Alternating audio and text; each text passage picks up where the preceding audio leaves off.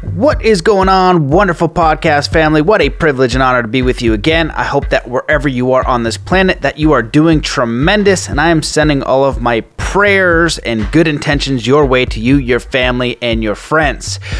We have an absolutely amazing episode of the show for you today. We have my friend Mark Gober back on. He has written a new book called An End to the Upside Down Reset. We dive into a lot of important topics in this episode. We start off with Mark's awakening, materialism versus spiritualism, why the process can be hard.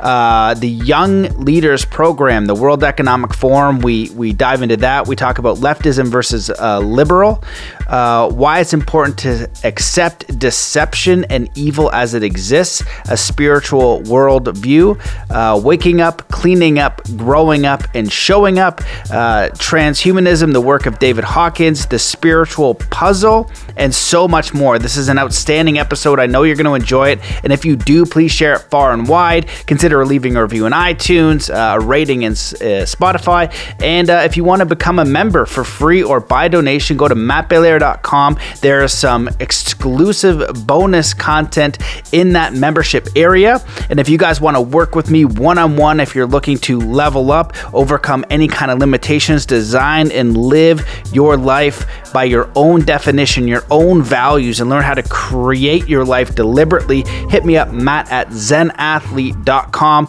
There are some tools, programs, and coaching available for you. As always, the best way to support this show is to do 3 kind acts wherever you are in the world. And that's it. Let's come into a state of peace and coherence before we dive in. Wherever you are in the world, just stop what you're doing. Take in a deep breath in through your nose. Hold that breath and let it out slowly, filling every cell, muscle, and fiber of your being with joy, peace, contentment, power, faith, and get ready to enjoy this amazing episode with Mark Gober. Hello and welcome to the Mastermind, Body, and Spirit Show. I'm your host, Matt Belair. If you want to support this show, please share episodes far and wide. Consider leaving a review. Also, consider becoming a member at mattbelair.com for free or by donation. But most importantly, consider doing 3 kind acts wherever you are in the world today. Today's guest is an award-winning author of 5 books and host of the podcast series, Where is My Mind? His work covers conscious science, philosophy, political theory, economics, social, cultural trends, and UFOs. Previously, he was a partner at Silicon Valley strategy firm and a New York investment banking analyst. His latest book, An End to the Upside Down Reset, examines the World Economic Forum's vision for society known as the Great Reset. Welcome back to the show, my friend, Mark Gober. Matt, thank you so much for having me back. And I was just thinking earlier today, you were the very first interview I ever did when my first book came out in 2018. And I just really appreciate all of your support throughout the years, and I appreciate your courage. Thanks, man. I didn't know I knew it was like early in the days because your first book, what was the title of that one? An End Upside Down Thinking? You got it.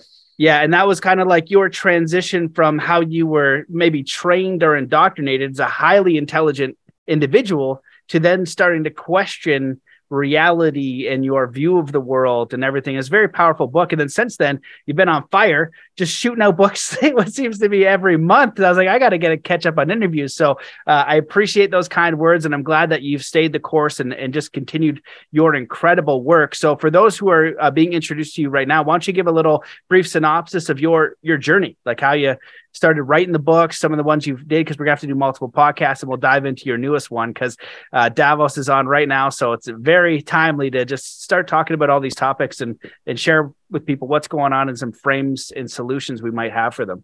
Sure. Well, my quick background is I have a very quote unquote mainstream trajectory, or at least I did. I went to Princeton for undergrad, and like many of my classmates, wasn't sure what I wanted to do. So most people go into investment banking or strategy consulting. So I ended up going to investment banking in New York during the financial crisis. Started in the summer of 2008, right after I graduated. So that was brutal. I knew it wasn't what I wanted to do, but I didn't have any direction in life. I thought we lived in a random, meaningless universe. I thought all spirituality and religion were superstition. That was completely my mindset. Thought when you died, that's the end of life. And it's hard to go on living like that for too long because eventually you hit a wall. And that's what happened to me. I joined a Silicon Valley strategy firm where I spent about 10 years after leaving New York, first in Boston, then Silicon Valley for most of my time, became a partner, and was still on that track of like, I want to accomplish the next thing. And it felt like I was on a treadmill. So starting in 2014, 2015, I really hit a wall personally, professionally. Lots of things in my life weren't going the way that I wanted, and I didn't have a North Star for what I was going to do in life. So I started listening to podcasts, heard about some topics related to the science of consciousness. And long story short, that changed my whole life because I started listening to podcasts, more podcasts, reading books, and realized that the nature of reality, like the basic way I thought about what we're in, was not correct. And what I am, what is a human being, I was challenging those basic questions. So a year later, I first heard some of those podcasts in 2016. Summer of 2017, I said, I've got to write a book about this. So that was my first book, An End to Upside Down Thinking, which came out the next year in 2018. And you interviewed me a few months before it was actually published, or maybe a few weeks before. And then 2019 launched my podcast series, Where is My Mind, where I interviewed many of the experts related to my first book. Got to the end of 2019, still at my firm in Silicon Valley, and said, I've got to pursue this other stuff. I'm just too passionate about it. And I felt like I was splitting my energy, and it became pretty toxic to do that, to go into client work where it was like serious business stuff. But I was so interested in these other topics. So it was a very hard decision, but I decided to leave the firm, not knowing what I would do next and not knowing COVID was going to happen. So I've the last 3 years, basically, I've just been researching and have written 4 new books. And the more I learn, the more I realize that I don't really know what's going on. Oh man. Well, welcome to the club. That's the path, man. I think, I don't know if I read it or it was like the expression is just like the idea, like the more, well, it's a classic one, like the more you know, the more you realize how little you know. Well, how does that go? You know what I'm talking about? Yeah. But there is another one that the person said, like, you know, it's very hard to know the truth, the ultimate truth, the exact truth. But what we can do is continue to uncover the deception, right? So you get closer and closer and closer, and you start peeling away these layers of the onion. And the first part of that was yourself, you know, to this discovery of yourself. And that big one is, you know, would you say it was moving from like a materialistic reality? And it seemed like very chained? Like what was the big mindset shift there where you're like, you know, it sounds terrible. I think you gave this story, you're driving to work and you're like, this sucks. I hate everything, but I just got to do it because this is the way life is. Yeah, exactly. That's the way I thought about it. Because I consciously went through that logic of, well, life is random and meaningless, but that's how it is. So I just have to suck it up and keep going. And I didn't know any differently. And that, the term in the philosophical world is scientific materialism or physicalism. And basically the idea is that the universe is fundamentally made of physical stuff. And there was a big bang 13.8 billion years ago or something that started the universe with these pieces of matter. And after billions of years of those pieces of matter interacting, you end up with biological organisms like humans or other species, and they develop a brain. And from their brain comes their consciousness. So if you believe that's true, that the reason that we have any capacity to experience, which is another way of saying consciousness, that strictly comes from our physical body and from the physical world, what does that mean? When you get rid of the brain, when your brain shuts off, that means your consciousness is gone. There's no afterlife. And that was the way I used to think about things. So my flip, and that's why the first book was called An End to Upside Down Thinking, is no, consciousness doesn't come at the very end after matter and after this billions of years. No, consciousness comes first, and everything that we consider to be physical is emerging from consciousness. And what does that mean for our identity? It means that our identity is actually not our body. It's our consciousness that's experiencing the world through a body. So the body's a vessel. That was the flip, and it freaked me out. It was so disorienting because it was so hard to go through that. And everyone around me in my network, they didn't think that way. So I didn't know who to talk to. I was so surprised to learn that there are massive communities around this stuff. But at the time in 2016, it was a really hard phase because in my life, I had so much uncertainty and just a lot of dissatisfaction. And then my whole worldview was shifting on top of it. And since then, I've been trying to regain my balance, basically. Wow, man. Well, I'm so gladful. Yeah, you're a part of it. It's like this whole new world you haven't seen, and it kind of reminds me of like the light spectrum. You know, we only know we only perceive a tiny little bit. So of all the stuff we don't know is infinite. You know, there's just so much. There's no chance we could ever know even a little bit of everything that happens. It's just so deep, so mysterious. In the Bible and religious texts, they'll just talk about the veil. You have to be in the mystery. And I think that's why we have free will, because you don't know if your choice is going to have a positive or negative result, but you do know your intention. And I think that's why this is maybe a spiritual free will realm, because you could intend, right, to make a nice dinner for your family, and then you could burn everything, right? It doesn't make you a terrible person. It makes you a terrible person, maybe not a terrible person, but like, screw my family and, they're going to eat nothing and I'm going to go out and be selfish. Your intent there is just to take care of yourself. It's a stupid example, but you kind of get what I'm saying. Yeah. But it's a total different way of the world. And when you started to think this way, you had no one around you, but then this other channel, everybody's there. Everyone's just they've been there the whole time.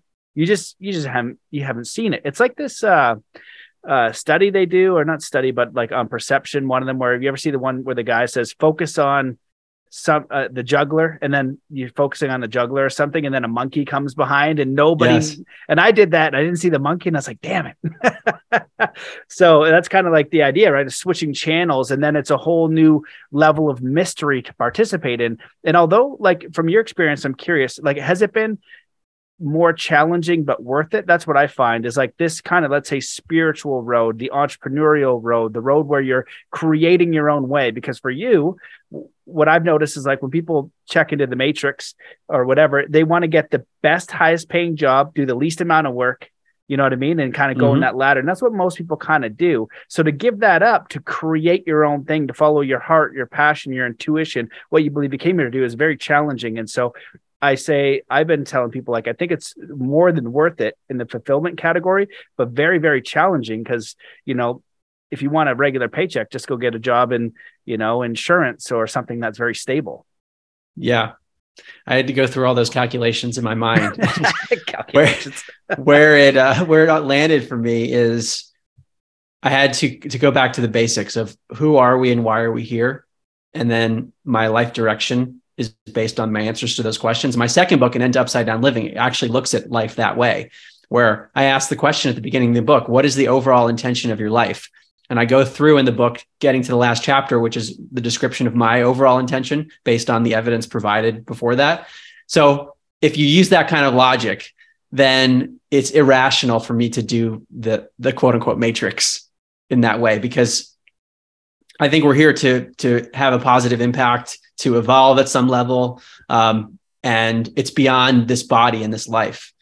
So the way I think about it is I had a lot of training in my life. Effectively in undergrad, I had to write a thesis in order to graduate. And then in my professional life, especially when I was in Silicon Valley, a lot of what I had to do was take complicated technologies and legal issues and explain it to senior management teams and boards of directors of both big and small companies. So I had to learn all kinds of stuff that I didn't know anything about and then synthesize it so that someone could understand in 5 minutes. People have a very short attention span. So what's happened is I'm using those skills towards something that I think is more valuable on a holistic planetary level. And it's like, if you look at the options, I've got to go in this direction. Now, I'm not saying that's been easy. Like, I can say that to you with a straight face, but it's been hard because the more I get into this, the more I'm upsetting people with the things I'm saying. And there is the old part of me, and probably part of human nature, that wants to please people and wants to have positive feedback. And sure, there has been some positive feedback, but there's also a lot of negative feedback. And I continue to say that it's worth it because the things that I'm putting out there, I think, are well substantiated and there's logic behind them and lots of evidence. And I think it's toward the betterment of, for my own learning, but also for other people that engage with it. So for me, it's like, I've got to go with it.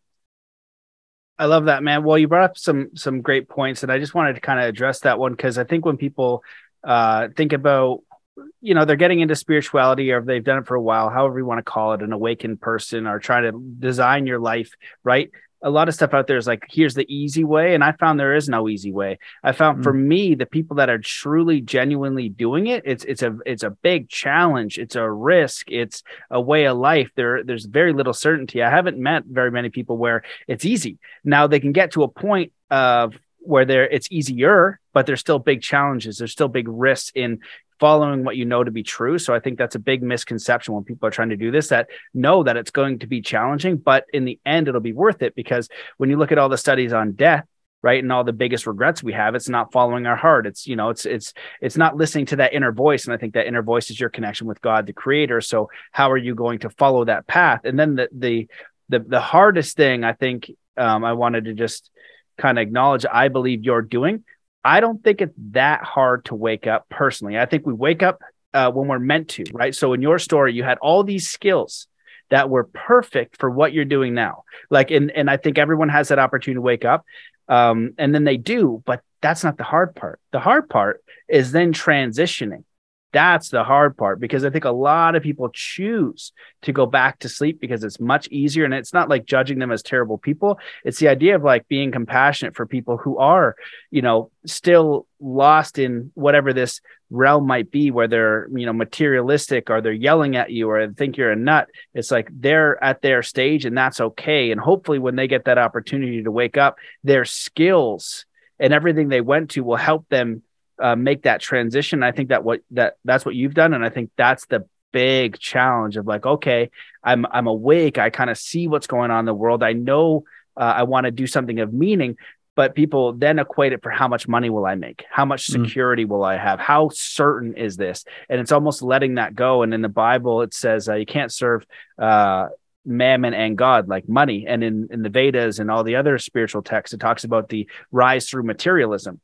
Doesn't mean you can't have material, and it doesn't mean you can't be financially successful and accountable and all those things that are important about being a human or a father or a mother.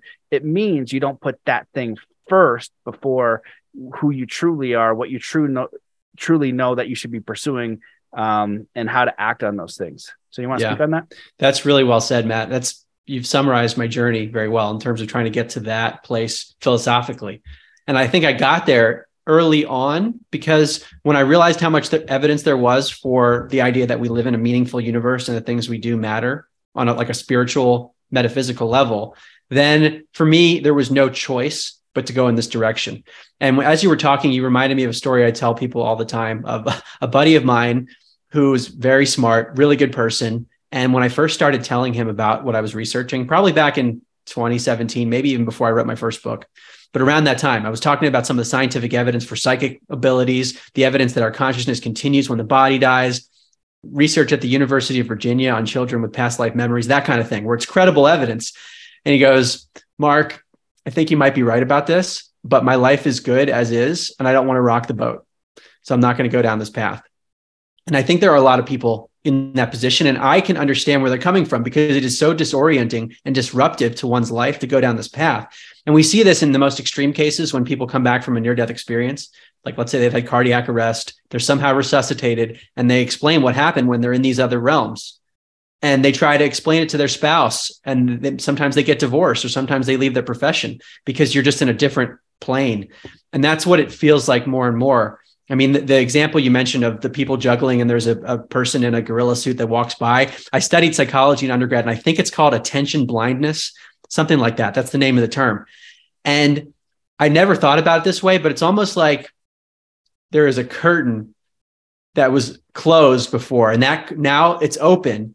But my previous thing that was open is almost closed. Like a lot of the just networks in my life are almost not there in the same way that they used to be. I just switched dimensions or something. I don't know what it is, but it's a different reality completely.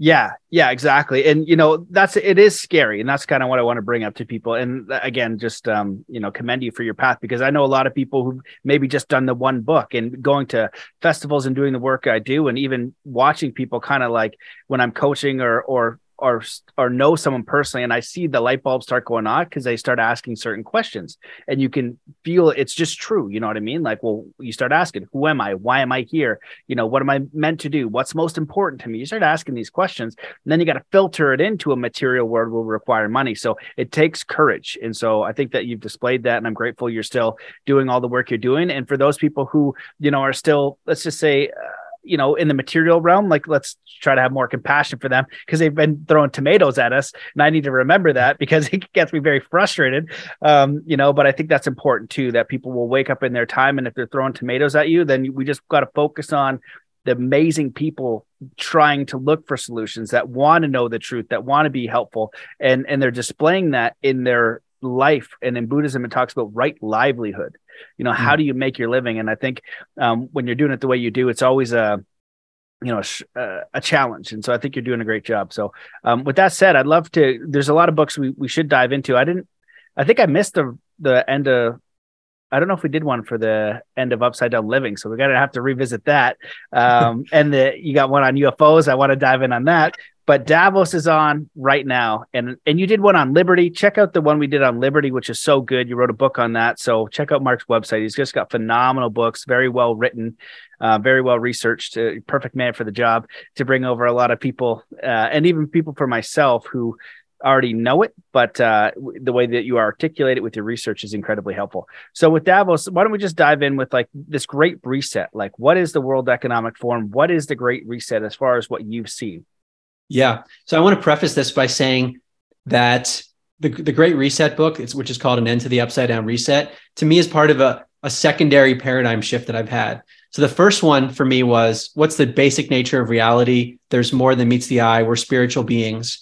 But then even within that realm of people who believe those things, there's a divergence. There's a big split. And to me, the paradigm shift is understanding the level of deception that exists in the world and really duality, that there is, at some level, it seems like when people have a near-death experience or a DMT experience or meditation, they talk about oneness, unconditional love. I think that's a reality, but it's like the paradox is that that's real, but at the same time, there's dark and light too within that. So to me, the Great Reset is maybe the intersection of all this stuff where our society is being led in a very particular direction. And on the surface, the way it's described might sound very compassionate, like it's for the common good.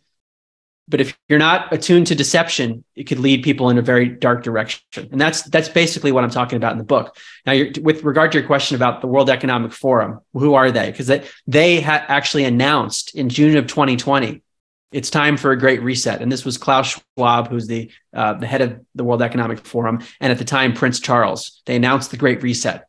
And Dr. Naomi Wolf, who wrote a book called The Bodies of Others, she said that it was eerily early that they put out this Great Reset right after the lockdowns happened, basically the plan for society. So the World Economic Forum was founded in the 1970s under a different name initially. And it considers itself the organization for public-private cooperation. So basically governments interacting with the private sector. And Klaus Schwab has even said that he has a Young Global Leaders program and that they penetrate the cabinets. There's a clip of him saying that, meaning the people that are under this ideology, they're in governments all over the world. And it includes people like Justin Trudeau. He has said on tape once, Vladimir Putin, Emmanuel Macron from France. The website actually has a list of the Young Global Leaders, but there are others that Klaus Schwab has mentioned who are not on the list. So in my book, I footnoted that because there can be some confusion. I don't know if they're taken off or certain people they actually don't mention. And this is, I don't mean to imply that every single person that's associated with the World Economic Forum is automatically evil or in on the plan or has a negative intent, because you can have someone that's loosely affiliated and just knows someone and like, it's hard to tell as an outsider who actually intends what. But this is an influential body. And on their website, they even list their partners, like corporate partners. And it's the who's who of businesses all over the world in basically every sector. So it's all there for everyone to see that this is an organization. They're directing our society. And they announced a Great Reset. Along with the announcement, where it was Klaus Schwab and then Prince Charles, Klaus Schwab and his colleague Thierry Malloret published a book called COVID-19, The Great Reset. And it explains the vision for society, what COVID means for where society is going to go in the future. And in 2022, launched a book it's published called The Great Narrative, which is a sequel and follows up on many of the ideas. And I'm glad we're starting the conversation here, because if you read CNN or CBS News, they've recently put out some articles saying, look, conspiracy theories are emerging, that there's an elite group of people that wants to do X, Y, and Z. And this is craziness. This used to be fringe, far right conspiracy stuff. And now it's reaching the mainstream more and more. That's their concern. But what I'm talking about and what many other people are talking about is literally just using their words of what they want to do. And that's what I'm talking about in my book, because I wanted to expose to people who aren't familiar with this, what's actually going on, what's been said, and why it's dangerous. I mean, you'd be shocked, Matt. There's some really smart people that I know, and even high up in the business world, where I say, oh yeah, I just wrote a new book about the Great Reset. And I get a blank stare. What's the Great Reset? And if I mention the World Economic Forum to certain people, they might say, I've heard of that, but they don't really know. They don't know too much about it. So I felt like there was this need, and the history behind this book too. I wrote the book on An End to Upside Down Contact on UFOs, aliens, and spirits. That came out in June of 2022. And then pretty shortly after that, I just kept researching current events. And then all of a sudden in November, I'm like, oh, I got to write a book about this. This is the Great Reset.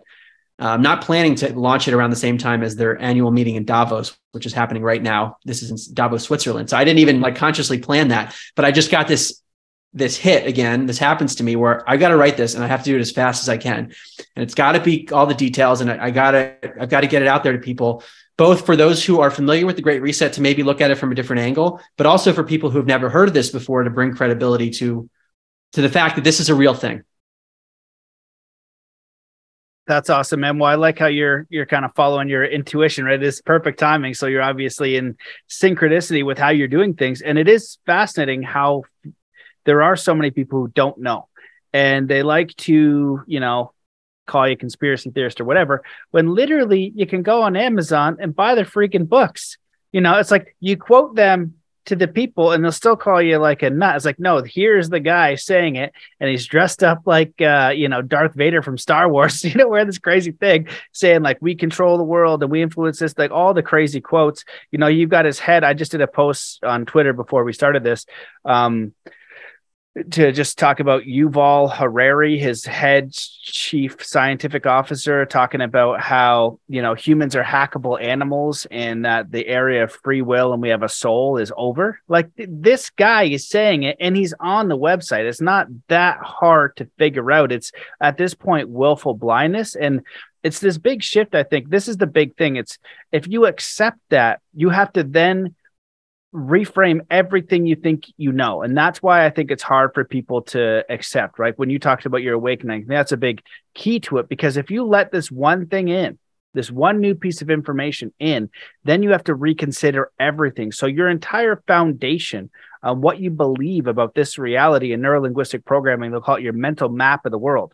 Well, then if you let in that piece of information, you're going to have to check every single box and be like, well, what about this? What about this? What about this? And that's where people wake up. And I've had this where like kind of the in-laws were just like, oh, well, it couldn't be. They kept saying, oh, well, this doesn't make any sense. This doesn't make any sense as the whole narrative unfolded the last couple of years. And he's like, oh, I don't believe, that a group of people would come together and design this. And I was like, here, this is their websites. This is all the leaders. Like you can go check it out. Here's what they said at this date. Here's what they said at this date. Here's a book you can go buy. So when they're telling you, and this is where I think it gets into weirder stuff, where you get into like some of the occult stuff. And, when I worked on human trafficking and I did a law summit, it seems a lot of these people get into really like occult satanic stuff. And you wonder why that is. And I guess one of these, tenets or rules they have to follow is disclosure. And so over the last couple of years or even years ago, like I remember when I was in high school being like, hey guys, like and how I got into this, I didn't understand war and starvation. That's what I did. I didn't get it. It didn't make any sense. And then I just realized there's groups of people who want to control people for power and they want to control the resources and they want to do all these different things. It's not that complicated. But I was talking about how they wanted to chip us. And back then people were like, oh, that's crazy. Meanwhile, the last Davos, not even this one, they're talking about a pill that will have a microchip in it, and the World Economic Forum on their website is, trying to normalize chips, right, to move us to the digital ID. So it's a bit crazy. So where do you want to comment on that, or do we keep diving into your book? Yeah, let's dive into the specific ways they envision shaping society to just bring more color to it. Because if you read their books, there's a lot of words, and it's presented as a positive thing. So it would be possible to read it and say, wow, these people really want to help the world. And based on my personal experience, I don't know everyone involved, but I know some people that are like in these networks that I used to hear they would go to Davos, things like that, before I even knew about the World Economic Forum, really. But I think a lot of those people are successful and want to help the world. There are probably some really bad apples in there too, who are maybe more into this occult, really dark stuff. But other people are just, oh, this is an organization that's going to help the world, and I want to help the world. I've been successful. I'm going to do that too. And maybe the discernment's not there. They don't see how it could go wrong. And so the way I structured my new book is to break down the Great Reset into 6 categories. And they're not 6 categories that they use, but to me, as I look at everything they're talking about, these are the 6 categories that they're moving society in. And I wanted to do that to give people a framework to think about not only the Great Reset, but as things unfold, to say like, oh, wow, this trend's happening and it's in this category of how they're going to reshape society. So the 6 categories that I talk about in the book, and each is its own chapter. 1 is culture, 2 is politics, economics, environment, technology, and metaphysics. So those are the 6 ways they're going to move us. And to just briefly summarize those 6, we can talk as much or as little as you want. Culturally, it's essentially they're pushing woke stuff, like this very extreme leftism, which we should talk about too, this leftist ideology, and it's different than liberal. I do want to talk about that, but it's a lot about things like justice and equity and fairness, things that sound good, but in reality could have very dark consequences. Politics, they want big government, they want centralized power and more global governance and coordination. Economics, they want more regulation, and they want what they're calling stakeholder capitalism, which is ultimately a way to control the market, and outside forces can control in a way that they want. Environment is, they talk a lot about climate and using this perception of an emergency to control behavior effectively and control movement. So it's sort of like what happened with COVID, where there was an emergency, now we get to control you. I worry a lot about that with regard to their environmental rhetoric. With regard to technology, Klaus Schwab wrote about the 4th Industrial Revolution, and this is about basically changing what it means to be human, and transhumanism, surveillance technology, the metaverse, and that could be very dark. And the last one to me is the most important one, but it's essentially absent from a lot of their rhetoric, which is metaphysics. And like you mentioned, Yuval Noah Harari, I actually used that quote in my book where he says this idea that we have a soul or spirit, that's over. There is, in my view, more of this materialistic perspective. It might not represent everyone in the World Economic Forum, but they're certainly not talking in their books about, oh, we need a spiritual revolution. And to me, that's where I started my journey. I'm like, we need a spiritual revolution. And they're talking about changing the world, and they're not even including that. Wow, that's a really big deal. So those are the 6 categories that I talk about in the book. That's awesome. I love how you break that down, and each topic can go, we can move so deeply into. So, the Hegelian dialectic, like, problem, reaction, solution, this playbook, you can look at something called the Communist Manifesto. And, as this was unfolding, you could see in history when, tyrannical leaders used similar tactics to control the population. And there's a great documentary called Century of Self, and it explores Edward Bernays, who is Sigmund Freud's nephew. And he used his techniques that he learned from Sigmund Freud on populations of people. So, now we're hearing about mass formation psychosis. Well, way before that, they've been mastering this stuff probably before the 1900s. And so if you look at that documentary, it just shows all these different techniques where if you want to hypnotize or influence somebody, which you can look into and do, psychology from just basic sales, but there's people like Darren Brown that can literally like take your wallet and do all these different things. And he's doing it for real. It doesn't work for everyone, but it does work and it does influence. And when you then take that idea and you look at, okay, well, how do people react in groups? Darren Brown did one where forget what it's called, but basically what he did is give the audience an option to give people a positive stimulus or a negative stimulus, and they were watching it play out, right? So everyone's in the audience, and he did these live shows. And what happened when he put masks on everyone? So over the period of the show, people got more and more terrible. They could have choose to give him $1,000 or to destroy his TV and get robbed. And they end up choosing at the end being robbed. And he goes, this experiment wasn't about that person. That was fake. It was about what you would make. And he goes, you all made this of your own free will. And he put a mask on him, and everyone took off their mask and was like, holy shit. So these techniques they've known for a long time. There's so many experiments, around the psychology of how humans act as individuals and in groups. And like you said, they make it sound compassionate, right? So, now it's global warming, but 2 years ago when this COVID thing, I did a video that's now deleted. I can't find it. But it's just like, okay, here's step one is COVID, but then after that's going to be climate change, right? And then the climate lockdowns, because it's all in their materials. It's all in their materials. So we want to save the planet. So obviously you can't be going outside, right? And now guess what the biggest polluters are? It's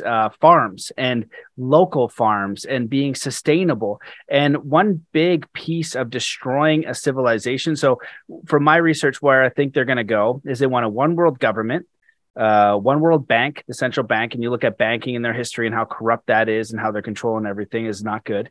And a one world religion. Did I say that? Government, religion? Yeah, one world religion. And so when I actually went to the Vatican last summer, and they talked about opening this door in 2024, and when you open that door, it basically, I don't know if this will drop like when they're trying to do all this stuff, but you walk through that door and you're absolved of your sins, and it allows all religions of the world to be formed as one, and this is what the guide is telling me when I'm in the Vatican this year. And it's like, oh, I was like, if they do that at that time, that'd be so interesting. So they've kind of got this like plan, but it's so important to realize like you said at the beginning, how they do it, right? Because we all want to be a good person, right? And they use these same techniques of going into the compassionate side, right? The side of us that wants to help everyone. Yeah, it's great in theory, unless, and this is the other thing I think is like good people don't understand how evil people or self-centered people think, right? Again, going back to the in-laws, it's like, see, you're thinking like a regular person. You would never do that to someone. Your brain, you could never cause that much harm. But in some of the philosophies, when you go into the darker stuff, they believe that if you take away all compassion, and this is some of the more like, the satanic indoctrination, but if you remove all compassion, you can do whatever you want to a human. So you have no compassion whatsoever. And you look at some of these systems, they're not bringing in spirituality. They're not bringing in compassion. And the last thing I'll say, because I'd like to give it back to you, just yammering. I love this chat, but I also want to go into solutions, is electroshock therapy. They wanted to know if they could make the person, they've always been trying to control us, make us do exactly what they want with no free will, right? Just create workers, whatever the case is. So electroshock therapy was to see if they could take out the ghost in the machine, which is your soul. So they shock you and shock you and shock you and shock you. So you're a vegetable, and then just program you like a bot. And that was what that experiment was about. So when you realize that, not everyone is benevolent, you know what I mean? People have a different view. And if they believe they're wolves and you're a sheep, or they have a thing where they can do anything they want to you, it's just good to know this balance of you still want to have love and compassion and caring. Everybody wants that. But at the same time, you got to realize that not everybody is out there for your benefit. And, then you're going to have a more discerning, so you can cooperate and collaborate with people who want a better world, who want a better community, who want to find solutions. So what do you think? Yeah, really important stuff. So part of the subtitle of this new book is about how caring people can be fooled into supporting harmful causes. And when I first realized how much evil there is in the spiritual realm, that it's not all just love and light, I think I was initially focused on that, like evil is the big problem, we have to overcome it. And now I think that's a minority, like the really, really evil stuff. And I'm most concerned about good people who can't see through the deception. And so the first part of this new book is all about the psychology of this stuff. And the term that I use, that others have used as well, is the leftism. And Dennis Prager, who's a conservative political commentator, he makes this important distinction that I include in the book and has been really helpful for me in trying to sift through the world: left versus liberal. So on the topic of race, for example, leftist would say we should judge people on the basis of their skin color. We should segregate dormitories based on ethnicity because we're being anti-racist. It's paradoxical, but that's the leftist thinking. Whereas a liberal would say, no, we shouldn't judge people based on ethnicity or skin color. Left would say we shouldn't have free speech because then there could be people who say hateful things based on what we consider to be hateful. Whereas the liberals would say, no, you need to have free speech. With regard to economics, leftists would say we need socialism or communism, something really hardcore where there's major central planning. The liberal would say, no, we need to have some capitalism. They might not want as much capitalism as a conservative or a libertarian, but it's not on the extreme like a leftist. So a lot of what you see also in the psychology of like, there are psychologists that have looked into this. What is the difference psychologically between different parts of the political spectrum? And this notion of compassion is what comes up a lot, is that compassion is such a big part of the leftist mindset, or that just general direction mindset, that it can be weaponized. And that's my biggest concern, is that, like you talked about good intentions before. I think it's a combination of having good intention and also having the good discernment on top of it.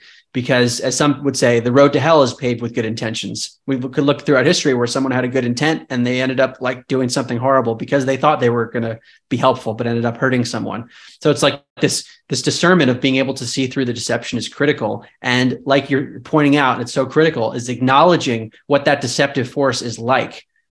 I wrote about this in my book on liberty too, where I was very critical of having a compulsory power structure, which we call government. Why is that so dangerous? Because it's an attractor field effectively for people who are psychopathic. Not to say that every politician is a psychopath, but you put this platform out there where if you get there, then you can control other people's behavior and determine morality for them without their explicit consent.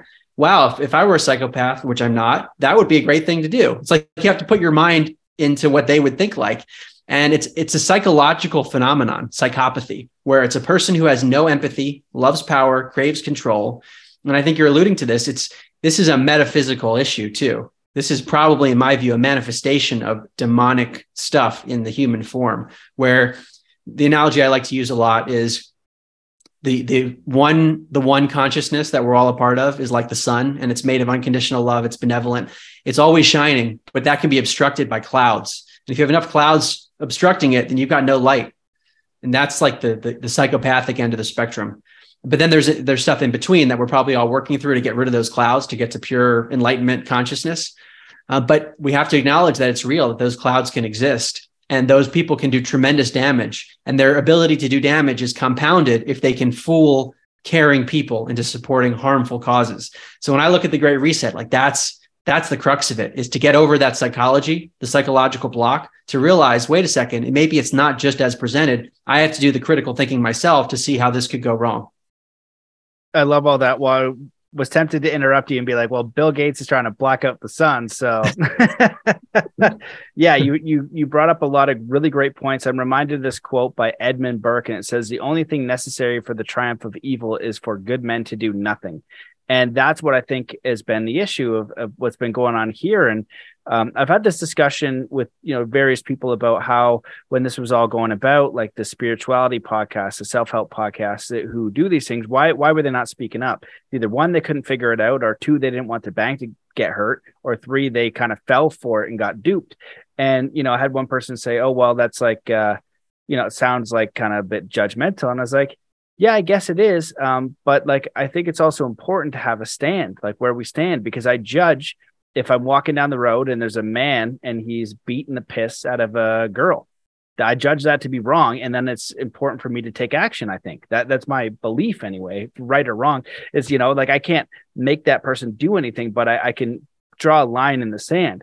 And when we've got some of these agendas going out, about all kinds of things, like, it's crazy now in this day and age if I say a man is a man and a woman is a woman, and not to say if you choose to do anything as an adult, go ahead, but I believe that if you have those drag queen story hours, right, and you're doing that to like a 3 or 4 year old, it's not appropriate. If that person is now adult and they can go buy a beer, and they want to go get, it's like just bringing in what's the difference between that and like a stripper, a stripper story hour? How is it better that it's a dude in there?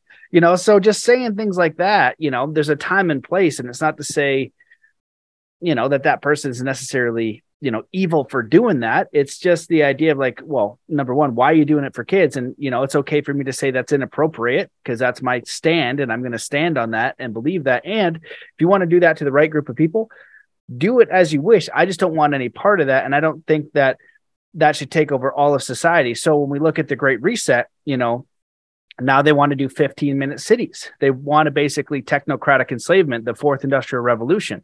They want to put a chip in your arm. It'll be a digital ID, a digital chip, and they're already talking about these climate lockdowns. So I perceive that as negative, right? I don't, that's not everyone would, right? Some people would say, no, it's helpful. Yeah, this is great. And so, it's just, I think the idea is like, drawing your land in this is sand is okay, but you still can remain compassionate around that. But I think it's taking a stand is important. And it's this pushing the bar too far, where people, I think, have allowed too much without saying anything or holding that line in the sand. And, for me, it was like, giving these experimental shots to kids. That's why I spoke up so much, because look, we have the data, we have the evidence to know that this is not safe. We know that. But interestingly enough, they disclosed it. It was public knowledge before it went out, and now they're disclosing all the other things around it, right? So people had that, they could have found that knowledge, and this is where I feel like people who want to put their head in the sand, they can harm themselves and their family, because they're like, oh, they wouldn't do that, or, this is, however that mental block comes in from advanced psychological warfare, so there's a reason why. But I had a good friend that, after all the time, ended up getting it for a job. But his philosophy was, I'm not going to look at that stuff, because, whatever his spiritual belief was like, I don't know how he phrases it, but it just didn't make any sense. It's like, well, now you've probably harmed yourself because you refuse to look at something. It's like going camping and not being prepared. If you're going to go into a wolf territory or a bear territory, right, you need to be prepared for that. And life has all kinds of facets. So if you can defend yourself with martial arts, you don't, you're not going around looking for fights, but if something happens, you can prepare and like evade, or you have the skills necessary, if that kind of makes sense. So I think it's a balance to be able to look at some of this evil and darkness, but then for the compassionate people, not to live in it, because that can also be a challenge, right? You're looking at this, and you've probably gone through this. Maybe you want to touch on it briefly, but you wake up kind of, and you're like, holy shit, nothing is what I thought it was. It is always the opposite. Oh yeah, food is great. Wait, what's Monsanto doing? Oh crap. Oh, wait, I can't eat any of this stuff. I was like, oh, this is holy crap. Okay, well, where's the good stuff? Oh, they're deleting all that, huh? Okay, food isn't what it is. Okay, what about this? Oh no, that's gonna kill me. Damn. So it's like really disheartening when you kind of pull the rug, out from under and see what's actually going on. Yeah, so this is, as I've called it, like part of my second paradigm shift. The first was we live in a spiritual reality and we live on after our body dies. The second one is deception is real, evil is real. And the idea, I think, which is overarching everything that you were just talking about, is that there is an adversarial force that will come after you. And if you are passive, then you're in trouble. Like you can't, if a hungry bear is running toward you, you're not going to save yourself by just standing there. You can't do it. So this is understanding that there is duality, that there is light and dark, and you have to respond accordingly. So in my exploration, and some of this is in my book, An End to Upside Down Contact, because that book is all about the idea that we're not alone, and that there are other intelligences, whether they're related to UFOs or just spirits in other dimensions. There's light and dark within that. And one of the things that inevitably comes up that I'm sure your audience is familiar with is like the really dark rituals that are done to children and other people with the intention of invoking demonic type beings.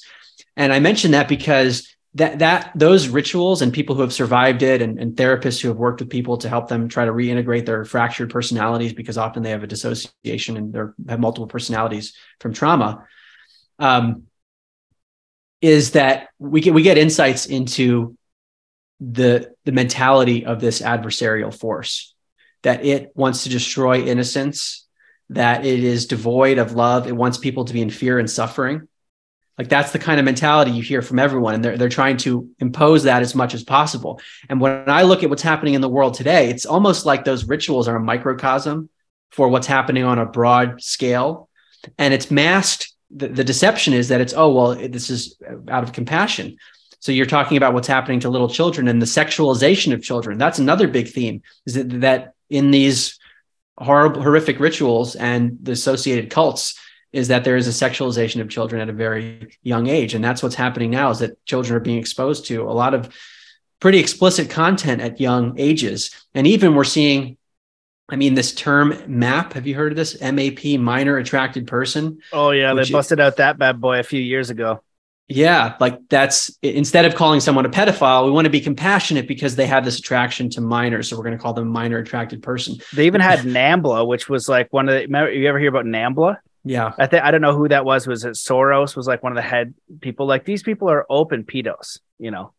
And it's the worst possible thing you could ever think. Like you got to draw your line in the sand. So it'll diverge because when you, go into that kind of stuff, it's just so sick and so upsetting. And I think, again, that's a reason why a lot of people can't see it. So please continue. Yeah, no, but it is so upsetting. And at least in my own experience, you get really down at a certain point and then it can bring you down. But to me, it's not learning about it to point fingers at other people or to make yourself really upset. It's just to understand the nature of the reality that we're in. Being a responsible human is to understand that exists. Because when you understand that level of psychopathy happens where someone would willingly torture children in a sophisticated manner to gain power or to try to invoke some dark being, like that is a real thing, even if it's a small number of people, then that tells you something about the world that we live in. You start to look at it from a different lens of like, wait, if someone were really powerful, all you need is a few really powerful people who are trying to tap into that stuff. And if they had control of others that they can say, do this and this, those other people that they're controlling or telling what to do, they wouldn't necessarily know how dark it is. And I'll give an example of back when I worked in investment banking in New York. It's very much a hierarchical structure. So I was an analyst when I started, bottom of the totem pole, taking orders from the people above me, working on deals and doing the financial models and doing the price charts, really basic stuff like changing colors on graphs. And I'm just taking those orders and I'm trying to survive so I can go to bed at 5 a.m. rather than 8 a.m. or something. Like that was the mentality. And you could see how you're just kind of doing your job and you don't see the bigger picture that's happening. And you have a lot of people just doing their job and taking the orders of the person above. You could end up with some really dark things with just a few really dark people.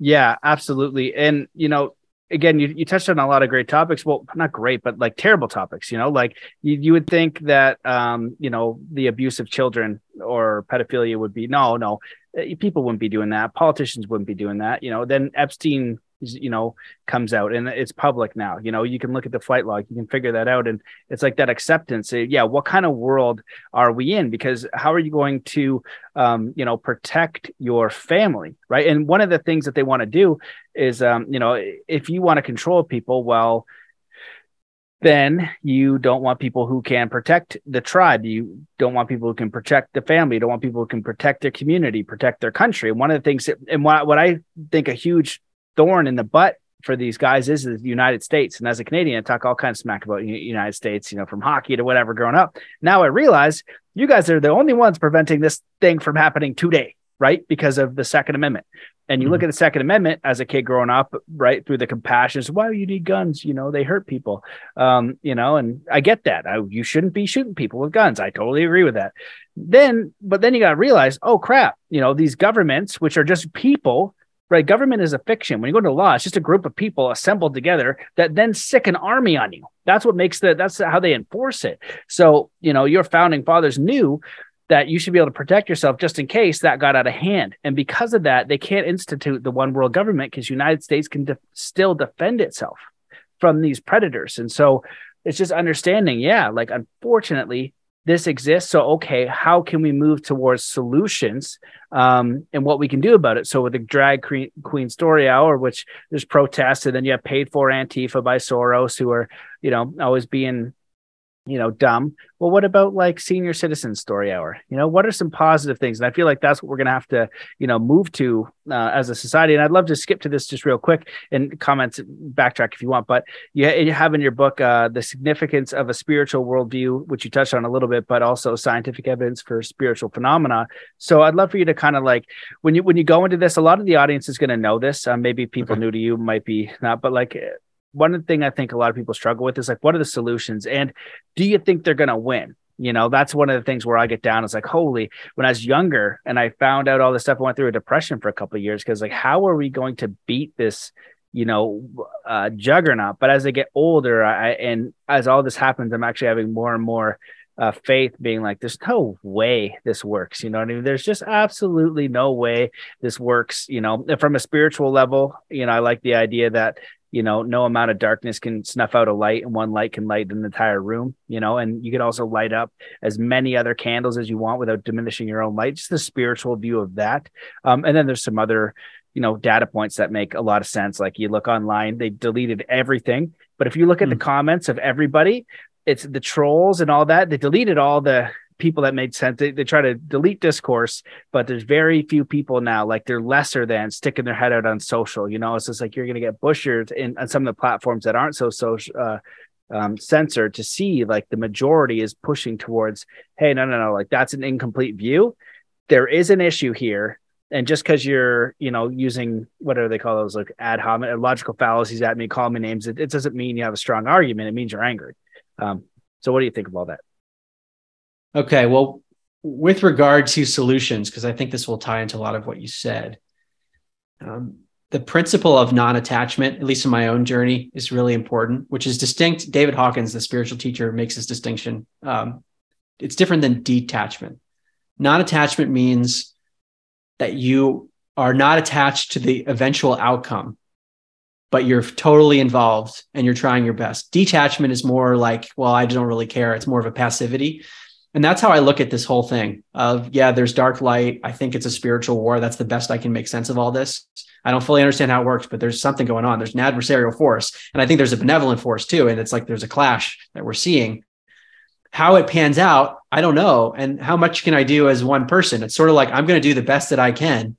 The outcome is way beyond my control. And who knows, like things like karma, I don't know how those things work and maybe there are cosmic reasons for certain things to happen, but I know that I'm going to stick to my principles and try my best. And it's about having that kind of a mindset on a mass scale or a critical mass scale, meaning just enough of us to have that kind of mentality. I think it will work out, but I don't know how it will work out because each of us has a different skill that we're bringing to the table. And the basis behind this, and I think this is where you're alluding to the significance of a spiritual worldview that I talk about in the book, is that there's meaning behind this sort of action to try to withstand darkness and to bring about benevolence, because we live in a meaningful universe. And what I often reference is the life review phenomenon and near-death experiences, which I talk about in all my books. And in my books, I go into the science of near-death experiences and why they shouldn't be regarded as hallucinations, or at least some of them, that these are a person's consciousness independently of their body is having some kind of major experience, and then they're resuscitated and they're able to talk about it. That's an amazing thing from a scientific perspective, because most neuroscientists would say, no, that's not possible. You couldn't have had that experience. You couldn't have had an experience that was realer than real. You couldn't have seen things from above your body from that vantage point, sometimes even outside of the operating room. And then it was accurate when you told me what it was. Like, those things are well documented. And in these near-death experiences, people often, not every time, they come back talking about a life review where they relived their whole life.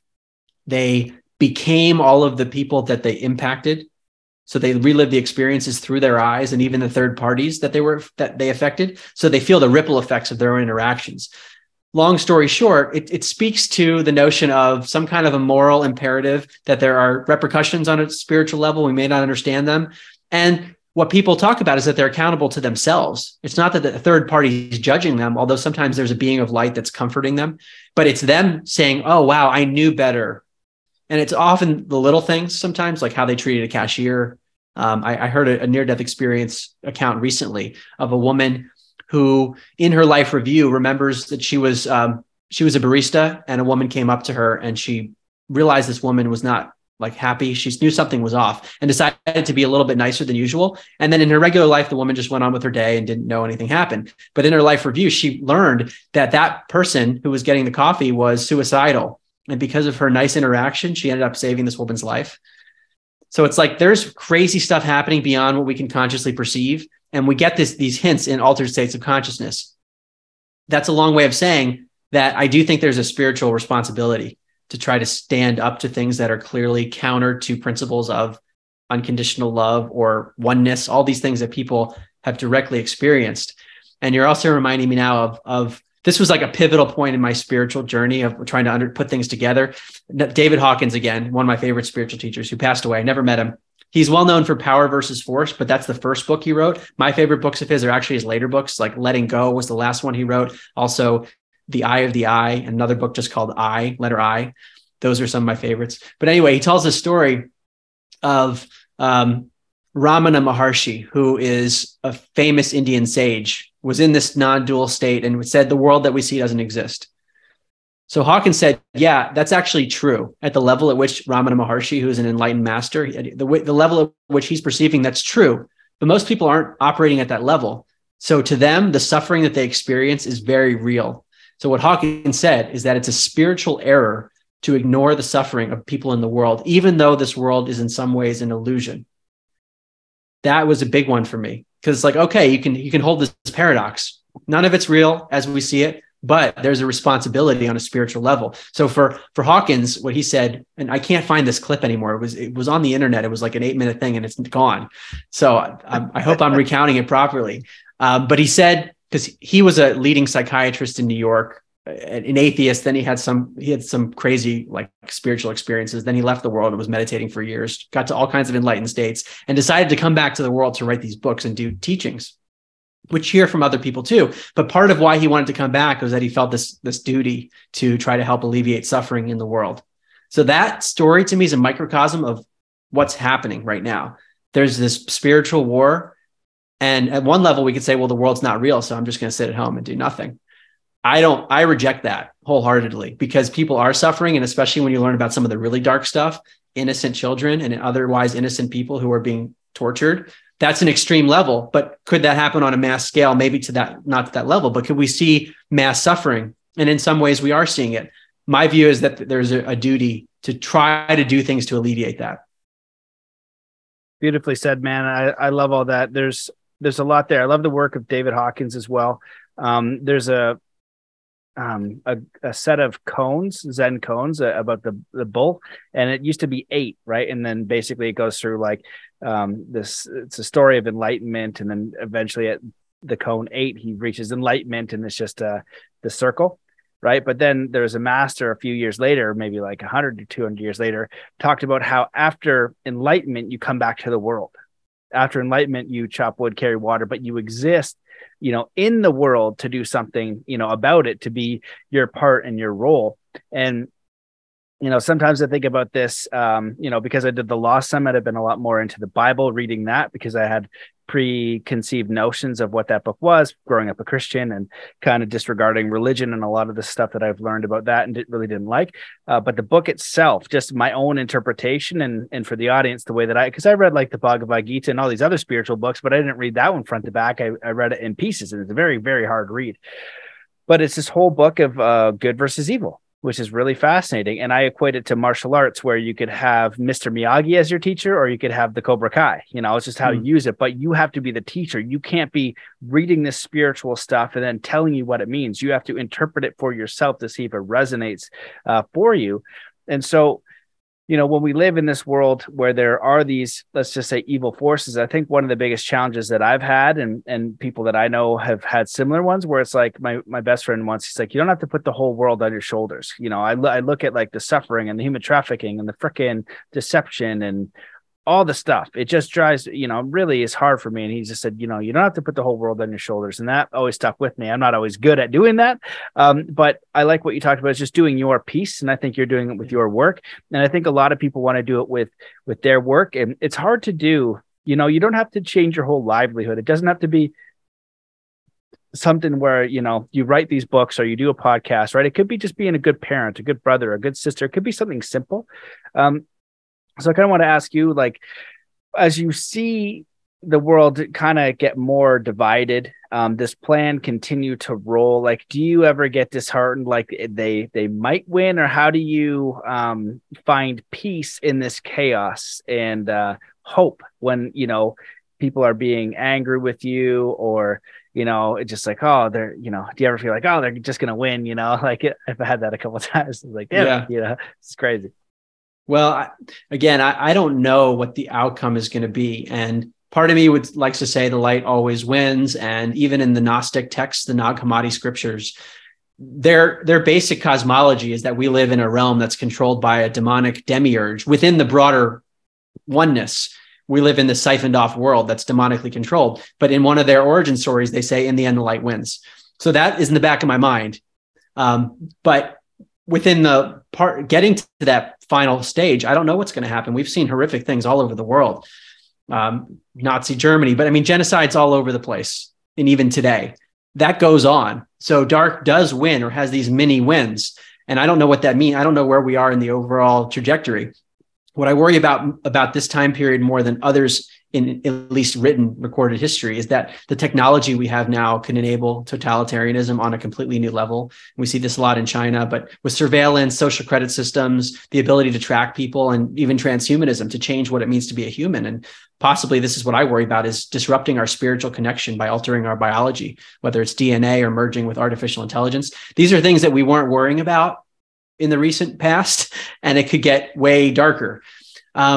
So in spite of all that, it's almost like I'm not hopeful and I'm not unhopeful, because the outcome is not, it's number one out of my control, and it's not my top priority. It's so many steps ahead of where I'm trying to be, which is like do the best that I can in my little realm. And I really like what you said about, like, you don't have to write books. You don't have to be on podcasts to do this. You figure out what it is in your world. And the analogy that I've used in my books is that we're all like puzzle pieces in a cosmic puzzle. So we have unique attributes. And what I think a big part of the spiritual journey is to be your authentic puzzle piece and embody it to the fullest, and then just go for it. And part of that process is recognizing where you're not and where you are, and figuring out, oh, I'm really good at this. Let me see how I can use this. Maybe other things, it's just not naturally part of your thing. It's not part of your puzzle piece, and just accept that and not get upset about it. So just be exactly what you are and do the best version of that in your world. And then the outcome comes way after. Awesome, man. I love that. Yeah, I totally agree, because one of the things we have to realize too, I don't know how it was phrased to me, but, it's basically like, if there's a creator, do you think the creator makes mistakes? Do you think this realm is a mistake? Do you think like that power is not all encompassing? And the thing is, we don't know what's going on for any other different person or what's going on in the world. So the only thing I actually can control is my own self and what I look at in the world and how I even perceive that, right? Am I perceiving it through a screen, like the occult scrying mirror, which is a black screen, which is my computer and my laptop and everything, and what comes through that? Like, how real is even what I'm looking at? How much control of this reality do I have? It's very little. I can only control with what I do and what's in my realm. That's it. And I can choose through my intent if I want that to be cooperative, if I want my life to be helpful. I've kind of deduced like an awakened person, which kind of like woke is now too crazy. I always have to do this. I do that every time, like an awakened person, not a woke person. An awakened person, they just realize they go from out of materialism. They stop thinking about what I can get to what I can give. How can I serve? How can I serve my community? How can I serve the world? How can I serve God? How can I serve spirit, my higher self? And part of that is, like you said, being that unique puzzle piece, because, if you are a beaver in a forest pretending to be an eagle, you're going to be a terrible eagle. You're going to hate everything, but if you're eagle pretending to be a beaver, you're going to hate it too. But if you desire, through your own self-awareness and reflection and everything, you discover who you are. It's perfect for the forest. It's perfect for the community. It's perfect for the greater whole. And I think that's what the creator wants. And that's all we really can do, because everything else is outside of control. And then we go into the death side of things, where we are definitely going to die. I know that. And I've had several near-death experiences, like way too many. I just actually was like, oh, I've only had 2. And I was like 3, 4. I was like, holy shit, like what is going on? What am I doing? So I've learned that death will come when the creator says so, unless I do something, which I'm not going to, but death will come when the creator says so. That's it. So you're here. So could you live fearlessly, and can you, serve the planet? And the other part of the awakened piece is you go from competitive to cooperative. Right. Trying to look for ways to work with people. And on the other side of this, like psychotic side, or this power structure that's way gone out of control, that depends. Oh, so I want to address this too, before you're talking about how they manipulate people. They depend on you not doing anything. They depend on you being apathetic. When I was in school, they did these studies where, like, if a person was screaming and there's a group of people, nobody does anything. Like psychologically, everybody just stands there expecting someone else to do something. Right. So they depend on you looking down, looking the other way, not taking action. So all that's required is you to just do your little part where you are. And so, yeah, and then give the greater piece to the creator. And I think, I've asked this to so many different guests. And I always ask, like, what's the reason for evil? And everybody gives me like sometimes a spiritual answer, and sometimes like, yeah, okay, I feel a little bit better. But one answer I like, and this is the best answer I've got so far. I still don't like it like all the way, but I like it enough. And the person said, I can't even remember who now. This is the reason why there's evil on this planet is because we're in a realm of free will. So if the creator truly gave us free will, we'd have to have the free will to do evil too. Otherwise, we wouldn't have free will at all. And I was like, huh, interesting. And so if this is a free will universe with our own like you said, that's how I see it too, the near death, it's going to be you in a mirror. You're not getting out of it. You'll remember exactly what happened, what you did, what your intent was. There's no getting out of it. It's not so, oh, that was bad. It's worse because it's you. Right. And then people have talked about their near death experiences where they were the people they harmed. So they felt the harm, and then how it went to their family, and then even to the point of like harming the kids. Right. Because the guy, I think it was a former military guy, killed someone, and then he saw the person he killed, and then his family that now didn't have a father, and he felt all that, and it kind of get going back. And then he had another near death after that, but he cleaned himself up a lot more. So it's a very individual thing. And so I look at the world in like the scrying mirror, and I get upset often, and I was like, I gotta limit that because it's pissing me off. However, I can choose through my intent, my words, my actions, my deeds to the best of my ability. I'm nowhere near perfect. I am very rough around the edges, and I'm very grumpy for somebody who lives in the mountains and wants to try to be chill, because all the horror really pisses me off. But I can say, you know what? I'm here. I'm going to do my part to the best of my ability. Please help me, because this is hard. This is friggin' confusing. I'm worried. I'm worried for myself and my family. And, let's get after it. Let's learn to be tenacious. And I've seen how the creator has always helped me in my life. I've been doing this for a long time, put myself in positions that no one else would ever do. Like financially done, huge debt, buy a plane ticket to another country. Somehow money appears like enough. No, I'm not sitting there like money appears and I got 50 grand back. No, it's enough to do the thing I knew I had to do. That's how it worked. No extra. You know what I mean? And so it's just like, I've just seen how that's happened because I got better at following the string, like you and your books. This is the one I need to do, and I need to do it now. And I don't know why, but it's that intuition, that sense as you start to listen and then start to take action. And I think that the creator God connects with you in a subtle way. It's not, Mark, write this book today. It's just like, it's just like this impulse, this energy to be, inspired, is to be in spirit. And we get there by accepting the delusions that we've had when we see the truth. And we're like, oh, it's like the pill you swallow. It's like, to me, people like black licorice. Remember when I was in Nepal with studying with native or monks, and there's some other people from around the world. And I think the girl was from Finland. She's like, here, you want some candy? I was like, yeah, sure. She gives me like this such intense black licorice. I was like, this is not candy. This is terrible. But like these pills are like this black licorice. You take it, and if you hate it, I'm talking. If you love it, then you know what I'm saying. Just think about something like dirt. But you take it, and then that kind of washes away the deception. And then from that, you are freer to be yourself, and then be a part of the solution. And maybe that's why we're here. If the Bible and other books have said they sent down these warrior angels, and someone goes, why do you think all the angels have armors and swords? It's like, never thought about that. So it is a battle where you're not going out there fighting, but it's a spiritual battle in the sense, like even from a simple example, and apologies for my rant, but my buddy who is a very skilled self-defense, combat, guns, the whole thing. He really doesn't like pedos and bad people either. And he goes, he sends me this thing, and we're like, a pedophile, if they have a strong father, won't go near that person. Right. They won't. And there's another book that's called The Gift of Fear. And this whole entire book is about how predators will prey on the weak, and they want you to be really weak and they don't want to fight. They're like, I equate it to like a cat.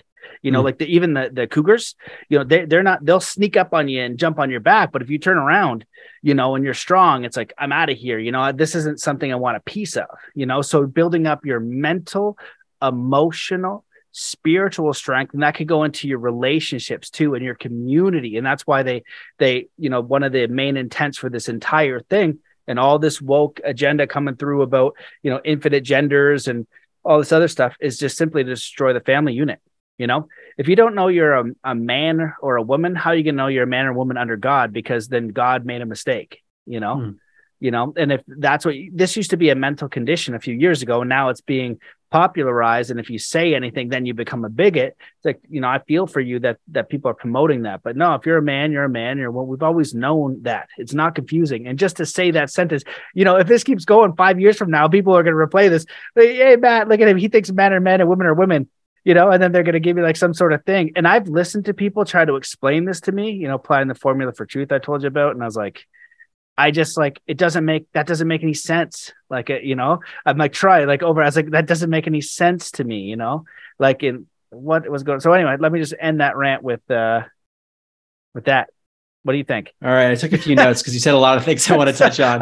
Thanks for letting me run, man. I appreciate it. That was a lot of good stuff there. So on the life review, which has been one of the most transformative things for me to learn about. My podcast, if your audience is interested, episode 6, it's called Where Is My Mind podcast. It's all about the life review, and it includes some of my talks with scientists. But also on my YouTube channel, I have my full-length interview with Dannion Brinkley, who's the guy you were referencing, who he was in Vietnam, and he relived in his near-death experiences what it was like to be the people that he killed. And he felt what it was like to be the children who no longer had a father because he had killed the father. I couldn't remember who that was. It was you. Yeah. I was like, some guest told me it sometime. So good. Yeah. It was one of the most powerful conversations I've ever had. So it's up on YouTube in case your audience is interested. But what you were saying regarding like that we need to not just sit back, basically. That's the way I conclude this book and Into the Upside Down Reset. I talk about Ken Wilber's framework for evolution, which he calls it waking up, cleaning up, and growing up. And in my book, An End Upside Down Living, I actually say this is the pivotal thing. We need to wake up, clean up, and grow up. So waking up is acknowledging our spiritual nature, going down the path of enlightenment, basically. But then cleaning up is not doing a spiritual bypass and saying, oh, there's darkness. I don't want to look at the darkness, or I have trauma within myself. I don't want to look at that. Cleaning up is going into that and transmuting and the trauma within us in our own shadow. And growing up is really essential too. It's accepting reality for what it is and maturing and having the discernment to recognize that there's evil out there. But in this new book, I say not only waking up, cleaning up, and growing up, but Wilber also says there's showing up. And I think that's essential for this great reset topic and just societal evolution generally, is you have to show up to what life brings and not be completely passive. What we're seeing, like these trends you're talking about, Jonathan Haidt and Greg Lukianoff wrote a book called The Coddling of the American Mind, which I cite often in my book. As psychologists, they see what's happening in the indoctrination on college campuses. Again, it's this far left kind of mentality, which is within a lot of the professors. And if you look at the ratios of people on different parts of the political spectrum, it's heavily weighted in one direction in all the college campuses and in the media and elsewhere. And I have a whole chapter on this in the book. Why is that important? Because we have little ideological diversity. And that's a problem if you have children coming up learning one ideology in a certain direction. And they Haidt and Lukianoff use this term safetyism that is developing, where all you care about is safety. And in some regard, that's an important thing, but there's always got to be a balance. Like you want to be safe, but if you're going to be so safe that you're coddled, then you're not going to be strong. So I get really concerned with this whole movement toward quote unquote toxic masculinity, and the American Psychological Association, which said a few years ago, traditional masculinity is on the whole harmful. That is a dangerous thing. If you're talking about, if you wanted to create a very weak population, that would be a good thing. Let's put it that way. People who don't want to stand up. And I think that there's always a balance of the masculine and feminine. But if we're going to take this, if we're going to reduce the masculine aspect to not wanting to stand up, that is very problematic for those of us who want to have a prosperous society. Yeah, 100%. And I think that goes into like, there's no, nobody protect family, right? Masculine, most of the time, the man is going to protect the family, right? That's just what we've been doing. The men have protected the tribe forever. Doesn't mean women can't. I'm not saying that. Crazy people, everybody gets strong. But traditionally, like someone breaks into the house, it's going to be me jumping out of bed, trying to kick some butt, ideally. And that's just, the men traditionally in the Native American communities. And actually, one of the things that I really valued when learning from the Native American communities, very strong. They had a very masculine presence for their strength and protecting the tribe and hunting and all this different stuff. But the grandmothers would say if they went to war, right? But they also had that strong masculinity. And so I think, strong, healthy masculinity, right? But when you attack that, and then you want to weaken men. And now there's another quote that says, what is it? Weak men are not peaceful because they have no capacity for harm. It's, it's like strong, it's something along these lines, but strong, dangerous men, they're peaceful, right? Because they have the capacity to do great harm. Right. And then, you don't go mess with a grizzly because it will whoop you. You know what I mean? And so if you have a strong family unit, just like I talked about that pedophile story, right? So you bring that on a big scale of communities and countries. You don't mess with that country. You leave them alone because they are protected. That's why no one is going to mess with the United States, with this whole Great Reset war thing, is because every grandma can arm themselves. Right. But guess what? Can you do whatever you want to Australia that was disarmed? Yes, you can. Can you do whatever you want to Canada? Not really, because we still have hunters' guns, but they have come for our already started coming for our firearms. And when you look at history, whenever a country was disarmed, guess what? The government came and happily ended their life with mass murder.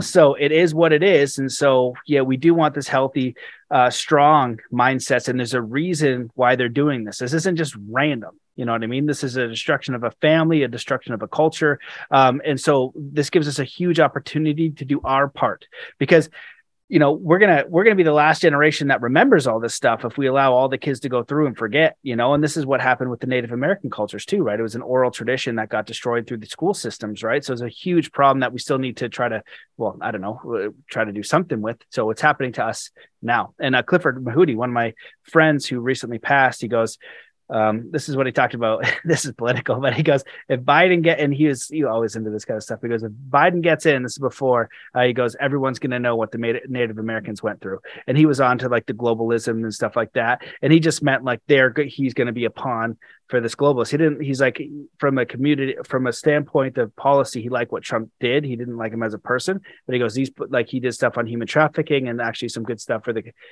Native American communities as well. So Clifford was very involved with that and like that. And just, he goes, he's going to accelerate the global agenda, which we all knew, and everyone's going to know what it's like to be what we went through. So very fascinating thing. But brother, I could talk to you for like 40 hours in a row.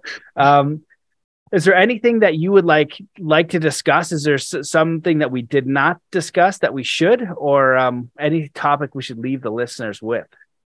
Maybe this is related to what you were saying. In the last chapter of my book, I quote Seth Dillon, who's the head of the Babylon Bee, the satirical news outlet.